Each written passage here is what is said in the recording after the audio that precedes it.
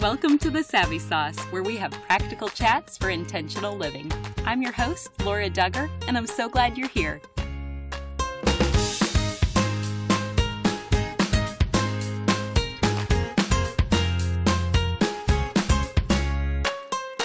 Dwell is an audio Bible app our family recently discovered, and now we love it.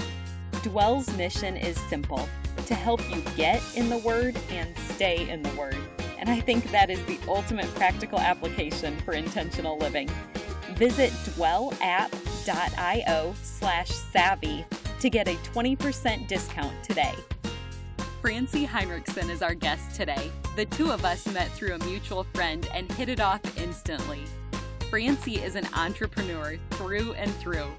She's going to share business and personal coaching strategies and questions for you to consider to go further, faster with your own God-given dream. Francie is a credible resource as the owner of Simply Integrated, a business consulting company. She and her team help female entrepreneurs develop the business dreams God called them to. I can't wait to share Francie and her expertise with you now. Here's our chat. Welcome to the Savvy Sauce, Francie. Thank you. I'm so glad to be here. Will you start us off by just giving us a little Francie 101? Absolutely. So first and foremost, I'm a Christ follower. I was born and raised here in the Midwest. I'm a wife to my husband, Hans, and a mom to my spicy 2-year-old daughter, Mila. I'm a business owner with some big dreams and goals on the horizon. And in my business, Simply Integrated, I help female entrepreneurs build and grow the successful business in their hearts. I do that in 2 ways. So for hopeful entrepreneurs, the ones with a business idea but who haven't yet taken action, I help them navigate through the startup phase to get their business up and running. And then for current business owners, I help optimize their online presence, which just means that I help them use their online presence to reach their business goals. I've always known that I was going to be an entrepreneur. I was born into resourcefulness. I remember asking my dad, who is an entrepreneur, what we would do if he didn't work in his business. And I remember him saying, "Oh, well, we would just start a taco stand," without even skipping a beat. And at the time, I was too young to understand the logistics, but the message was clear: you figure it out. So I think it's safe to say I left the womb with a fiery passion for making my own decisions. And I started my very first business when I was 8 years old. I took a free summer sign language class at the Westfield Public Library in my hometown back in Indiana. And I came home, I used my mom's photocopier, and I charged my neighborhood girl gang to take the same exact class from me. Went on to earn a master's in business from Ball State University in Indiana, with the goal of opening a high-end 5-star day spa, but God had different plans. I love how you ended that, just saying that God had different plans. At what point in your journey did you encounter him and choose to give your life over to him? I was raised in the Catholic Church, baptized, and went through First Communion, and when it came time to do what the Catholic Church calls getting confirmed, which is one of their sacraments, I came down to my mom one day, preparing for a very difficult conversation with her. She was a devout Catholic.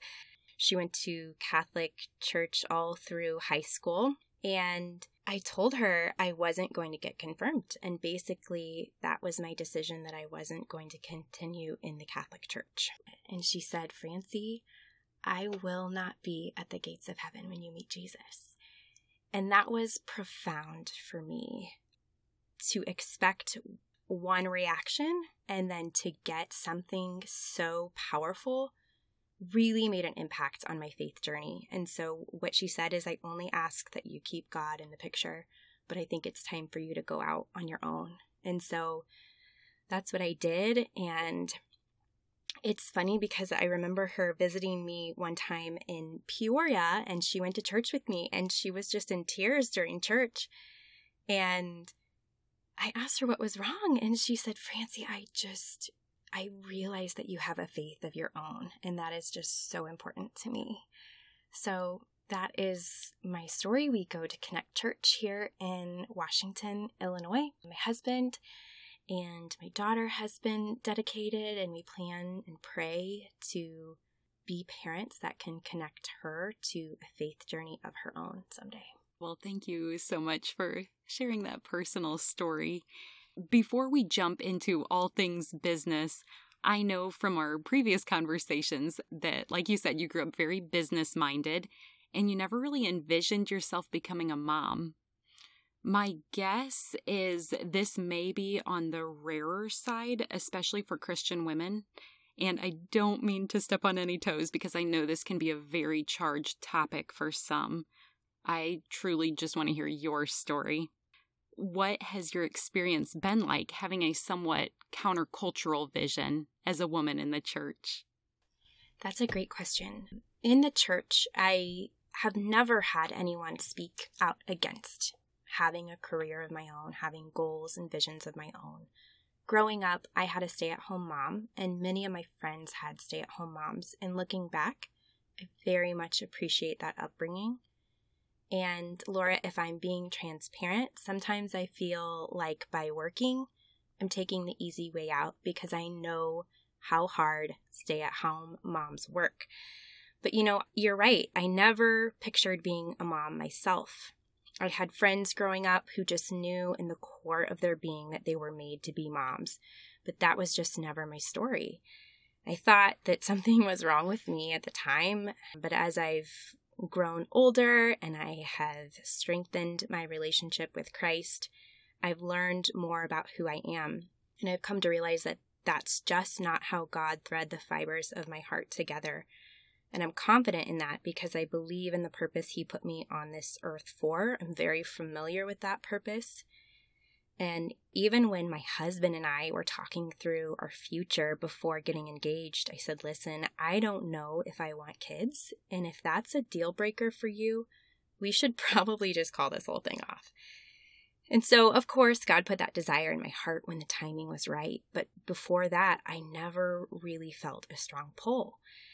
And I recognize in some Christian communities having a career isn't necessarily well regarded. And I'm okay with that because when it comes to living out the purpose God designed for me, I would not be living out that purpose if I allowed others' expectations to take precedence over God's plan for my life. So I hope this gives hope to members of the audience who feel the same in that regard. Maybe they feel different from the community at large, and they have a dream on their heart. I think that's so helpful to engage in this conversation, and you just approach it with such gentleness. And I would love to hear more about your approach to business, and then eventually we can move into more of a coaching section where you can be our personal business consultant for a few minutes. But personally, I know that you're a lover of goals.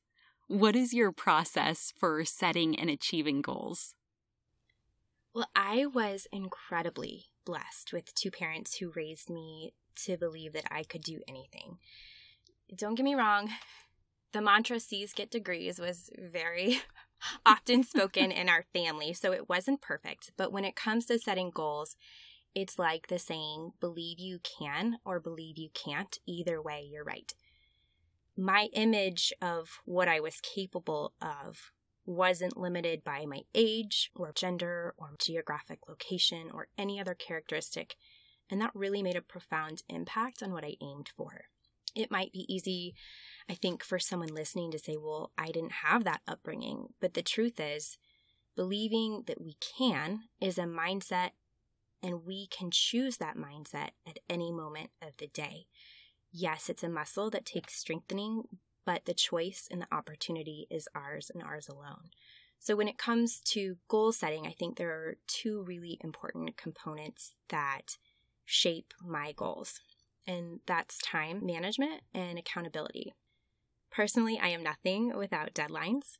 That means putting a date on the calendar for when that goal is going to be achieved by and then working backwards. So time management is the first piece, and then the accountability piece. If you're somebody who can be accountable to yourself and follow through comes naturally, I think getting out a journal and just working through what those goals look like can be enough accountability, describing in detail what your life will be like with that goal in place. But if you're somebody who needs a little bit more support, I think an accountability partner or community can be incredibly empowering. But either way, just getting out a pen and writing things down, there's so much power in it. And we know statistically we're more likely to achieve the goals that we actually write down. So I would say that is the first place where I start. I love hearing different people's approach to this. And so are there any certain questions that you ask yourself to get started? Or do you have any resources that you use to keep you on track toward those goals? Yes, I love a good habit tracker. My friend Leanne Stickle, she is a life coach, and she's the one who provided me with this initially. I have one that I can pass along, or if you do a quick Pinterest search, I think there's tons of habit trackers. And so basically, it's just a tool where you write down whether it's spending time with the Lord every day, or working out, or eating healthy, or drinking enough water. Whatever that goal is, you write it down, and then you mark the days that you actually do that. And so there's really no denying that, right? Like you did it or you didn't do it. You put an X there or you didn't. And so I think that can be great for transparency. And then asking ourselves the question of why. How does this connect to the bigger purpose? How does this connect to the bigger goals? And then having that motivation when we realize that there's a purpose behind it can also be powerful. That's huge to get a start with that bigger vision, because we know without vision, the people will perish. And so that's helpful to see it as the big picture and then ways that we can break it down. Well, Francie, your abundance mindset is so apparent as you champion others, and you always just assume that there's space for everyone. I'm curious to know, how did you become so celebratory of others, and how can all of us grow in that attitude? Well, first of all, thank you. I really appreciate that. You know, I've experienced both sides of the coin. I have experienced more combative environments with people who seemed like they thought they had to push others' heads under the water just to keep afloat.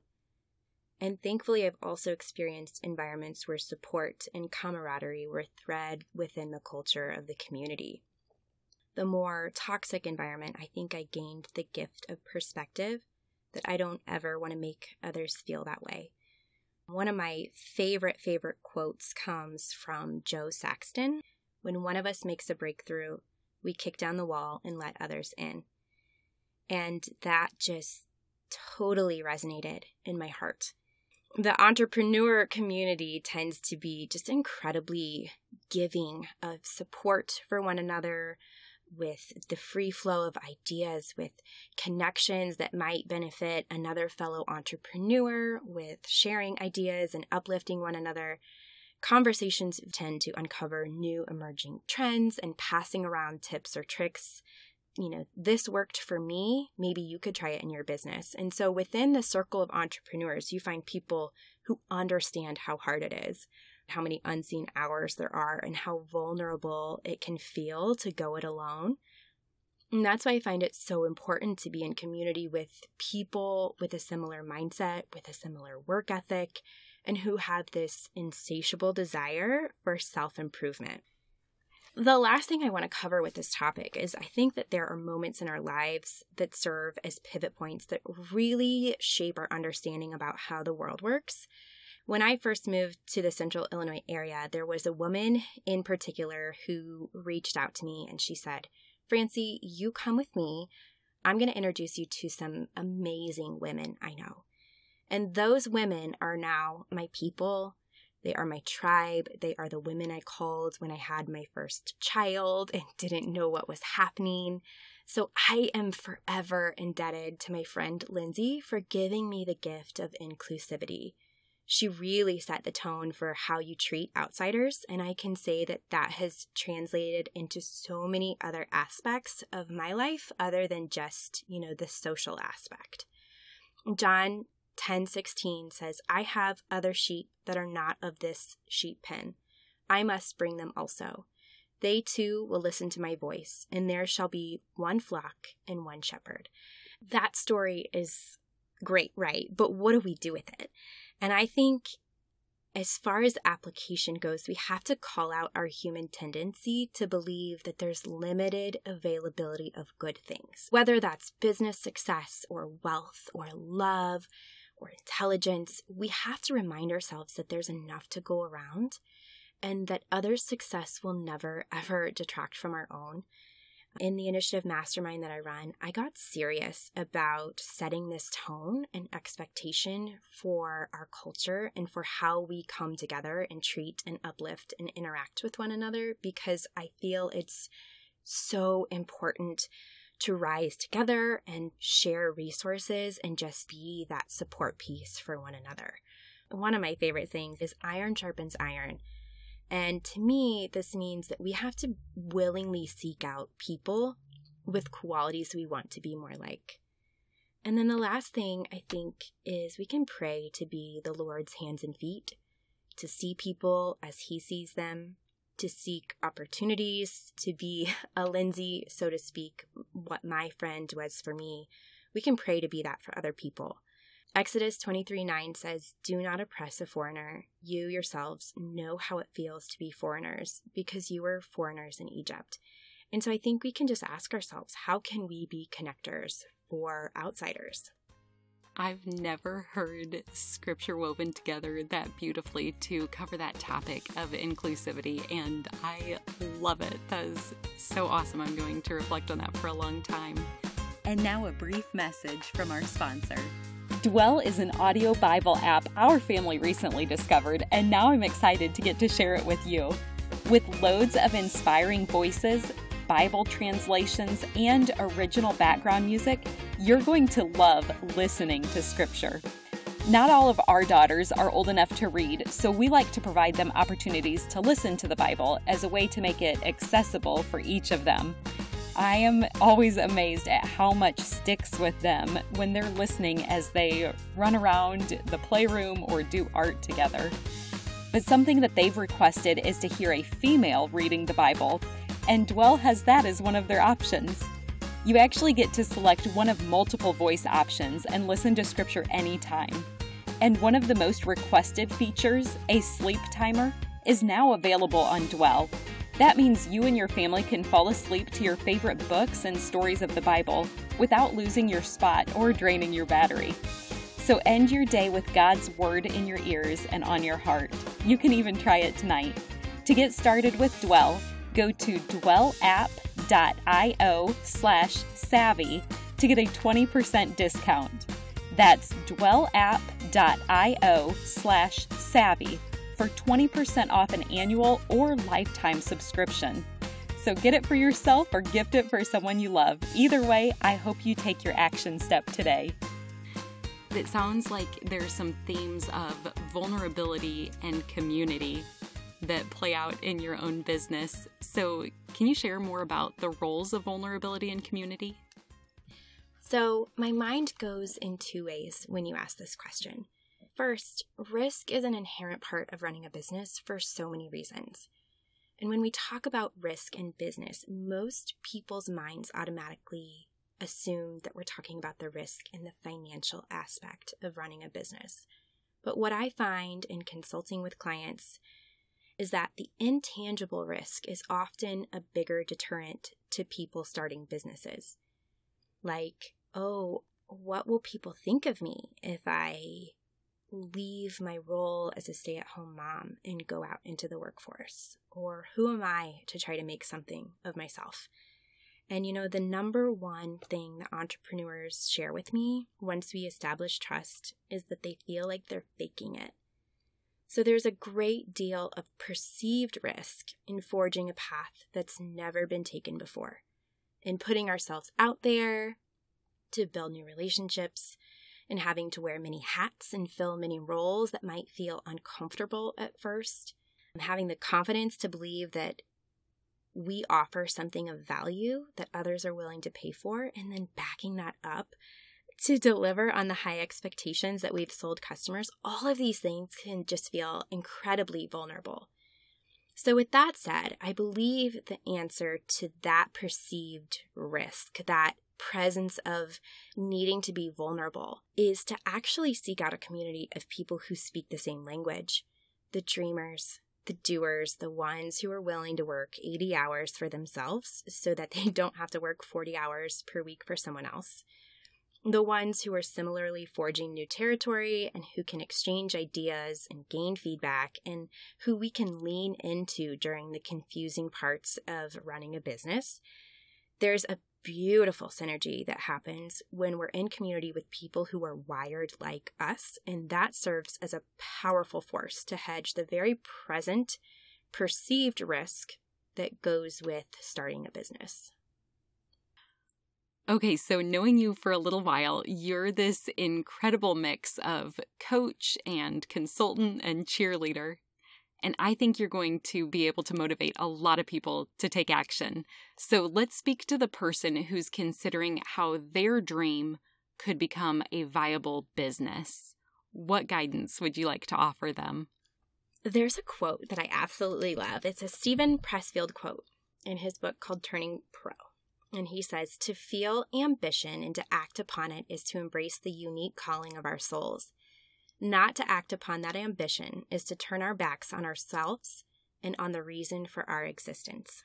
And I just think that if there is a nagging goal or dream that you have on your heart, it could very well be connected to the purpose that you have. And if that's running a business, I want to offer the encouragement that the neat thing about the current business climate is the barriers to entry have never been lower for starting a business. And what I mean by that is that all that's required to build a business is right at our fingertips. It's incredibly accessible, especially a service business with low overhead costs.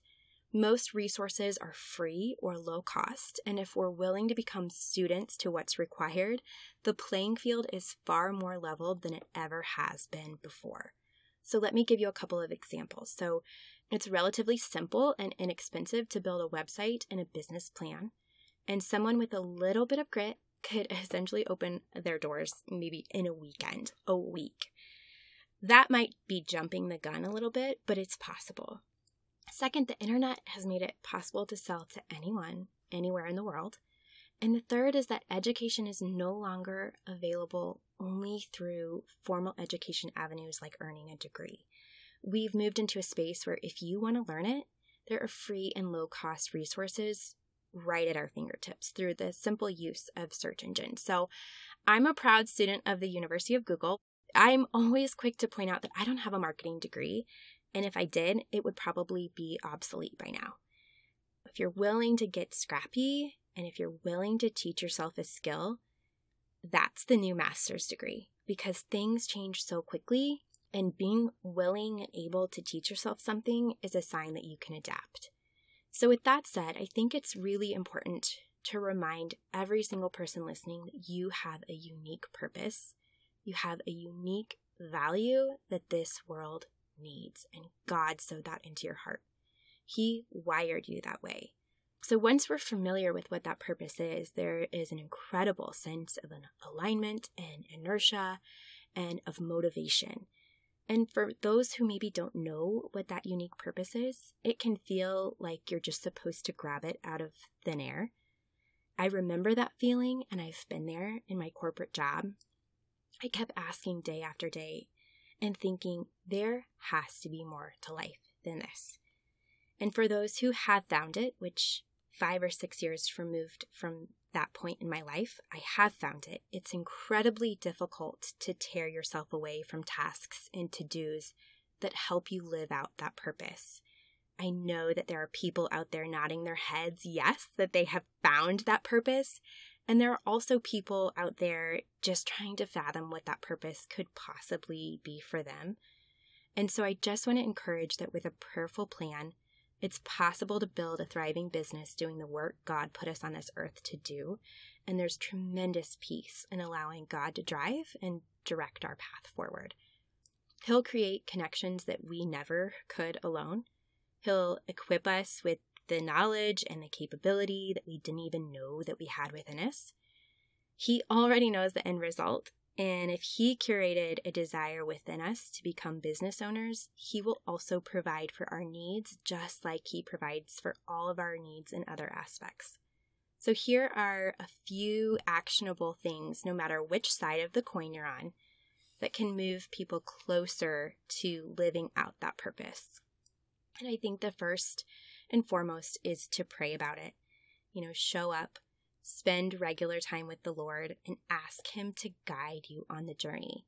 If you had an opportunity to have coffee with a really well-connected, brilliant business connection, we would show up, right? Like, we would prepare, we would arrive consistently, and we wouldn't just get busy and forget about it. And I think our time with the Lord is that business connection.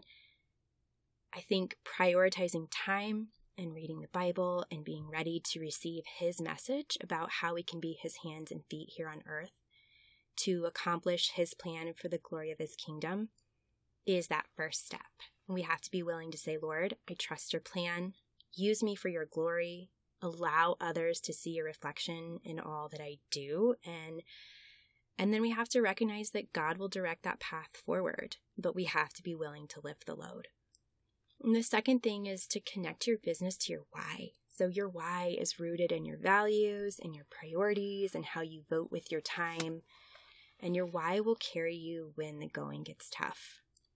And then the third thing I want to touch on is to recognize and work to mitigate self-limiting beliefs. We live in a world where we're fed hundreds of subtle messages every single day about the human perception of who we are supposed to be. And it's not just in the media. Sometimes, not always, but sometimes it's in our very own circles, the people who are closest to us, including the idea that the intention to become wealthy is just selfish and self-serving. Let's just stay here for a moment then. How did you develop your opinion on wealth building, and how can wrongful beliefs here actually hold us back in business? That's a great question. I think in some Christian communities, I believe that wealth has become a dirty word.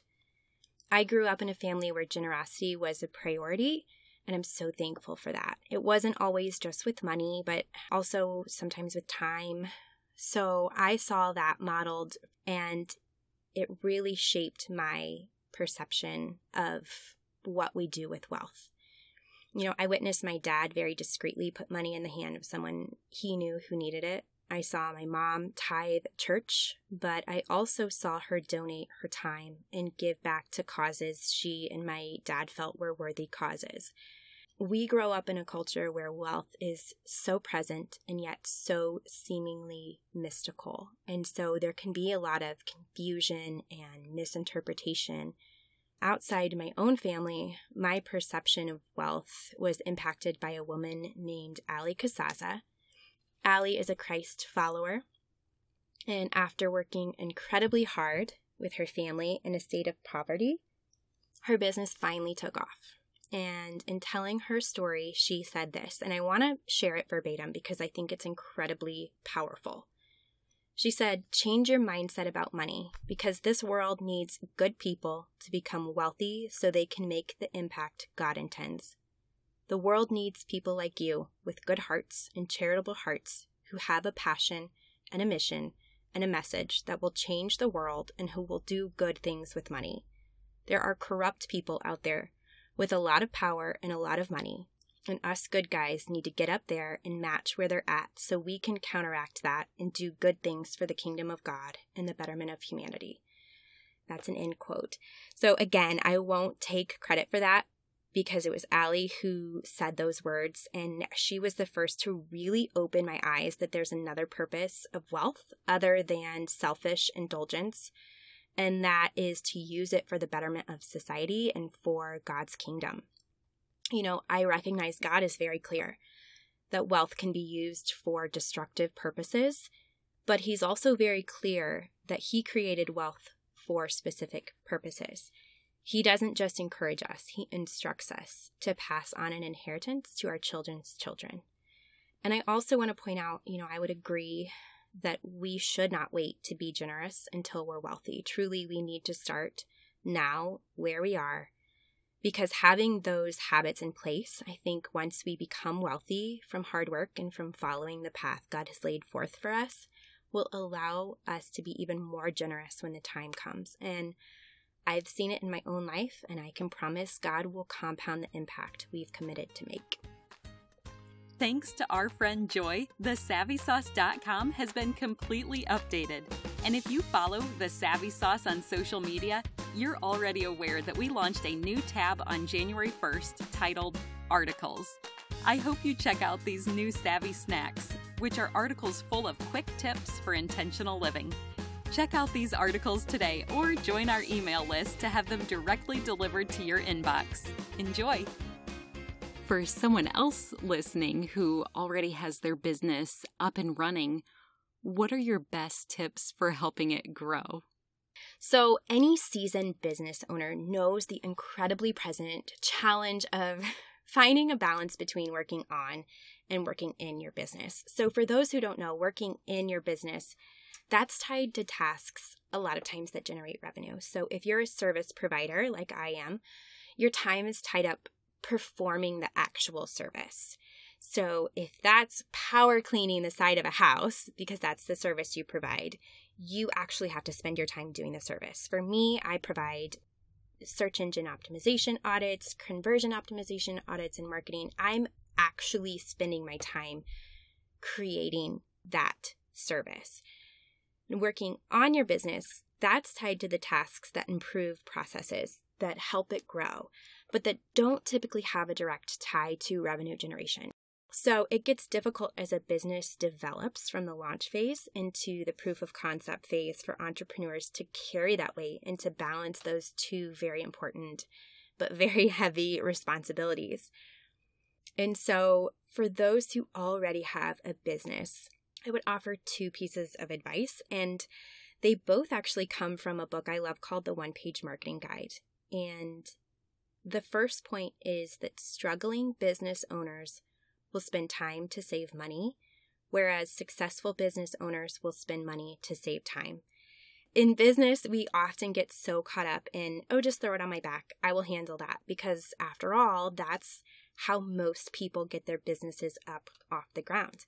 But the catch is that after a business owner is through proof of concept, which is basically just validation that the audience is willing to pay for a product or service, then they move into an almost never-ending phase of business of improving systems and processes to become more profitable, and that requires a very different approach than what it took to get started. So they have to be able to draw that line in the sand and look to see what value they can bring to the table and focus on that value and outsource the rest. And then the second piece of advice I have also comes from that book, and it's, if you want more success, you need to start paying attention to and expand the things that give you the most leverage. So one of my favorite Dave Ramsey quotes is, don't pass over dollars to pick up nickels. I also heard it said like this once, if you could buy $1 bills for 75 cents, how many would you buy? And the answer is that you would buy all of them that you could get your hands on. Successful business owners know to invest their time in the things that give them leverage. Those are the things that make the most impact.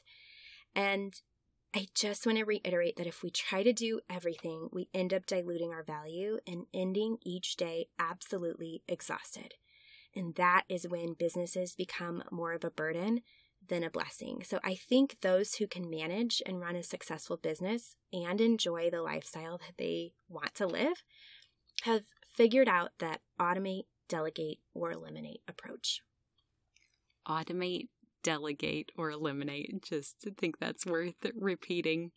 And will you also coach us how to stay focused and keep our eyes on objective, even as it applies to this week?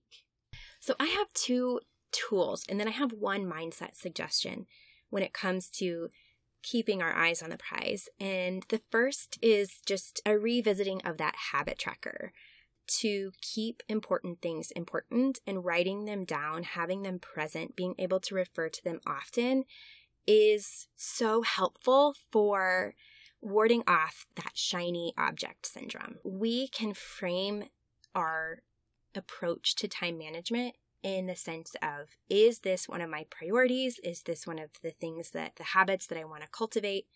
And so I'll go back to some advice that my friend Leanne gave me. She said, miss once, but don't miss twice, because this allows enough grace to be human and then also enough accountability to create true behavior change. And the second tool I use, maybe it's more of an approach or a task, a habit that I do, is to create the day's schedule the night before. So that way I don't go to bed without knowing what my day is going to look like when my feet hit the floor the next morning. I already have a clear roadmap of what the day will look like, and as soon as I get started, I can get to work on it. And then finally, my mindset suggestion for staying focused and keeping your eyes on the objective is actually a story I heard in an open coffee club, a virtual meeting with entrepreneurs hosted here in Peoria recently, and the lesson was incredibly powerful for focus. So, as the story goes, the Great Britain men's rowing team had some disappointing performances as they were approaching the Rowing World Championships. And so they set a really profound goal, and that was to win the gold medal at the 2000 Sydney Olympics. Have you heard this story? No, I haven't. So for 2 years, each member of the team fostered this intense focus on improvement in order to reach the collective goal. And they did that by changing the way that they approached preparing for the competition. So with every decision, they asked themselves, will it make the boat go faster? Each decision of each of their days was made under that lens, that if it made the boat go faster, they would keep doing it. And if it didn't make the boat go faster, they would try something else. So for example, if we shave our heads, will it make the boat go faster? If we tweak the angle of our body just a few degrees, will it make the boat go faster? If we refrain from going out on the weekends, will it make the boat go faster? And they analyzed every small detail in their day-to-day. And it, in fact, impacted their performance that they went on to win the gold medal at the 2000 Olympics. So I think we can ask, what is that version of will it make the boat go faster for us in our own lives? And what are we trying to achieve? And is our behavior supporting that? So the last thing I want to touch on, something I love talking about, is the use of our most precious resource, which is our time. And I always say we vote with our time. We tell the world what matters to us with each day-to-day activity that we invest our time into.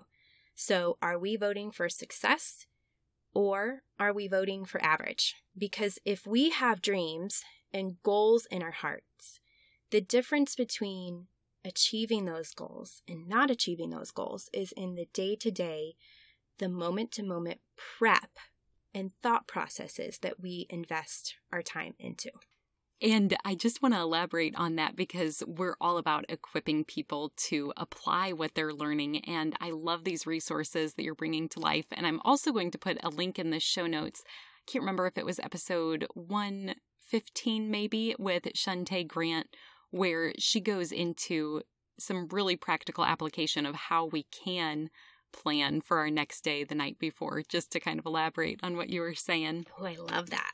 But let's also get even more tactical for a moment.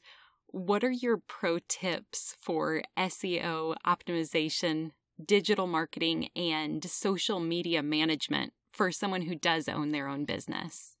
Yes. So my top 2 pro tips are actually not technical at all, and they're actually very simple in nature. So they're the concepts of identifying your ideal client avatar, which is basically just becoming very familiar with who buys your product.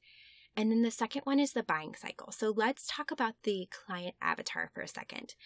The neat thing is when we're operating businesses online, we are moving closer and closer to transparency, data, and analytics. They're right at our fingertips. So it can sound really scary until we actually dig in. But the cool thing is we get to stop guessing and we get to start using the actual data to make decisions.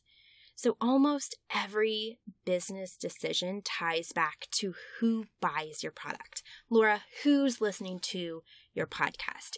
Who is it that needs marketing services from my business? And as the saying goes, when you try to sell to everyone, you end up selling to no one. And the reason is because you dilute your value. You cannot craft a message that breaks through the noise or that speaks directly to who's most likely to buy your product if you don't know who they are. So let me give you a very simple example. When it comes to information, the way men's brains are wired, they want to know about the technical and logistic aspects of a product or service. So if it's a new TV, they want to know all about the technology upgrade, how it operates, and exactly what about that remote walks the dog, right? Women's brains, on the other hand, they tend to want to buy products based on the question, what can it do for me and for the people I love? So they don't care about how it works. They would rather know how it improves their lives. And keep in mind that women have over 70% of the buying power. They tend to make the decisions for the family, including groceries, clothing, cars, pest control. All of this to say the word choice that I would use in an ad to target a woman is going to be very different from the word choice I would use if I were speaking to a man. So once we know who actually buys our product, then we present that message specifically to resonate with how they make buying decisions, and we present it where they already spend time online and in person, but we cannot make those decisions unless we know who we're selling to. So that concept ties in very tightly with the second core foundational tip that I have, and that's to understand the concept of what we call the buying cycle. So the buying cycle basically just describes how people come to make a buying decision.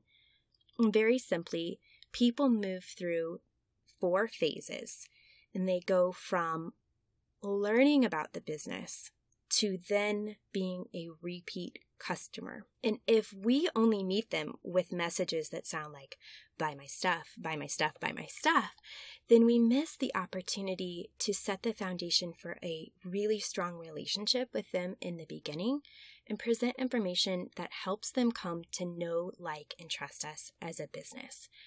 So by knowing who your customer is, and then by understanding that journey or that pathway that helps them make a decision, that's how we can differentiate our businesses from others' businesses, and we can help answer the question why they should buy from us. So whether it's SEO or social media marketing, paying for Facebook ads, building out a website, I always start with first identifying that ideal client avatar and then recognizing what the buying cycle looks like, because that will inform all decisions going forward. That's so great to hear, because I was expecting maybe a more technical answer, but I think you've given us a great place to start. And again, kind of referencing that episode before with Shantae Grant, she was saying that she cares more about the lives rather than going after the dollar. And not to be mistaken, the dollar and the lives are connected, but we want to make sure our focus is in the right place. And I hear you echoing that concept. Do you have any questions you recommend we ask ourselves to intentionally take our brand or our God-given dream further, faster? I think it's really empowering to develop an awareness about how we are wired as individuals and embracing it rather than denying it or trying to cover it up. It can actually be key to our success. So Laura, your podcast episode with Holly Girth, I think it was 109, is an incredible place to start. And I already knew that I was an introvert, but I learned so much about myself from listening to that episode. I think especially those in the corporate setting might be able to relate that there are a lot of messages about the mold that we're supposed to fit into to be regarded as valuable in that space. And for so many people, that mold doesn't align with how they're naturally wired. So they have to make this choice to change themselves to be accepted. And it's not just about people liking you. It's not a popularity contest. It comes down to things that impact our livelihood and our well-being, right? So sometimes it's about getting that raise or promotion, or getting the job in the first place, or even getting fired because you don't fit the mold. And so I challenge the audience to put this into an actionable perspective. Maybe it's a performance review that you're too much of a perfectionist, or that you keep to yourself too much, or that you talk too much during meetings. And I challenge them to look to see how they can use those things to their advantage. So whatever messages you've been sent about not meeting the standard, reframe them, reframe those thought processes, and ask yourself how those qualities can work to your advantage. So if it's being a perfectionist, reframe that negative connotation to realize you actually take a lot of pride in your work and it means that you care. If it's that you talk too much, consider how you can carefully craft your message and deliver it to the masses. And if it's that you're too quiet, rest assured that there's power in collecting your thoughts before you speak. The world often has a very different message about who we should be than who God sees us as. And embracing each of the qualities He handcrafted can be incredibly empowering for chasing the dreams that He sowed into our hearts. I think that is so well said. I love it. Your first book is about to come out, so will you give us a teaser of what to expect? Yes. So this book is an answer to a struggle that I had when I started my business. And I think my experience is so similar after talking with so many entrepreneurs over the last 5 years that struggled to find the resources they needed to understand what the process should look like. So this book will be a journal, a roadmap for women who want to start businesses, and it will guide them through the process of getting started and launched. So they will be able to record their thoughts and their vision of what that business is going to look like, so that when it comes time to launch, they will have everything they need, including their business plan, their marketing plan, their brand standards, all of the things that they need to launch successfully and to hit the ground running will be included in the journal. Well, I can't wait for everybody to get their hands on that resource. And in the meantime, Francie, where can listeners connect with you online? The best place to go would be my website, which is simplyintegratedllc.com. And the reason why is because I have tons of business-focused blog posts and free download guides, templates, resources for current and hopeful entrepreneurs. And then also, I would love to start a one-to-one conversation. They can use the contact form to reach out and connect through email, or we can jump on a call. I would just love to hear their story and hear that dream that was sown into their hearts. Thank you for making that so easily accessible. And you know that here we're called the Savvy Sauce because savvy is synonymous with practical knowledge. And as my final question for you today, what is your Savvy Sauce? Laura, you know I love your podcast, and I especially love to hear what your guests say about this question. But what's funny is I had to ask my husband. I was a little bit stumped about what my own Savvy Sauce is, so I asked Hans, and without skipping a beat, he said, "Oh, that's easy. Your Savvy Sauce is connecting people." And I think he's right. So whether it's connecting to contractors to potentially work together or running masterminds or networking events, that's what I love, is to bring people together for a common purpose. And most often that purpose is to encourage them to chase the dream that God sowed into their heart. And you can't see us if you're the listener right now, but I am enthusiastically nodding along in agreement. And Francie, just from this short time that we've known each other, it's been a joy to witness you engage so warmly with every person you encounter. You are a well of encouragement, giving it out so freely and authentically, yet never seeming to run dry. Thanks for sharing your savvy ways with us today. I loved getting to host you as my guest. Thank you, Laura. One more thing before you go. Have you heard the term gospel before? It simply means good news, and I want to share the best news with you. But it starts with the bad news. Every single one of us were born sinners, and God is perfect and holy, so he cannot be in the presence of sin. Therefore, we're separated from him. This means there's absolutely no chance we can make it to heaven on our own. So for you and for me, it means we deserve death, and we can never pay back the sacrifice we owe to be saved. We need a Savior. But God loved us so much, he made a way for his only Son to willingly die in our place as the perfect substitute. This gives us hope of life forever in right relationship with him. That is good news. Jesus lived the perfect life we could never live and died in our place for our sin. This was God's plan to make a way to reconcile with us so that God can look at us and see Jesus. We can be covered and justified through the work Jesus finished, if we choose to receive what he has done for us. Romans 10:9 says that if you confess with your mouth Jesus is Lord and believe in your heart that God raised him from the dead, you will be saved. So would you pray with me now? Heavenly Father, thank you for sending Jesus to take our place. I pray someone today, right now, is touched and chooses to turn their life over to you. Will you clearly guide them and help them take their next step in faith to declare you as Lord of their life? We trust you to work and change the lives now for eternity. In Jesus' name we pray. Amen. If you prayed that prayer, you are declaring, him for me, so me for him. You get the opportunity to live your life for him. At this podcast, we are called Savvy for a reason.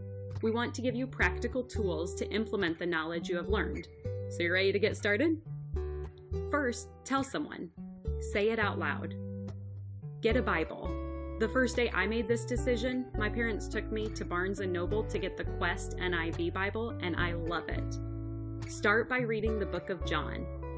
Get connected locally, which basically means just tell someone who is part of the church in your community that you made a decision to follow Christ.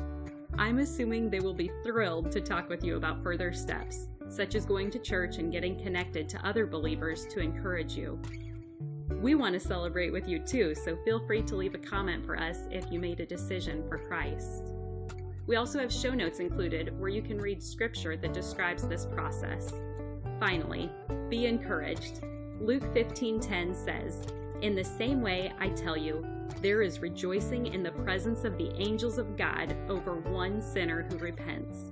The heavens are praising with you for your decision today. If you've already received this good news, I pray that you have someone else to share it with today. You are loved, and I look forward to meeting you here next time.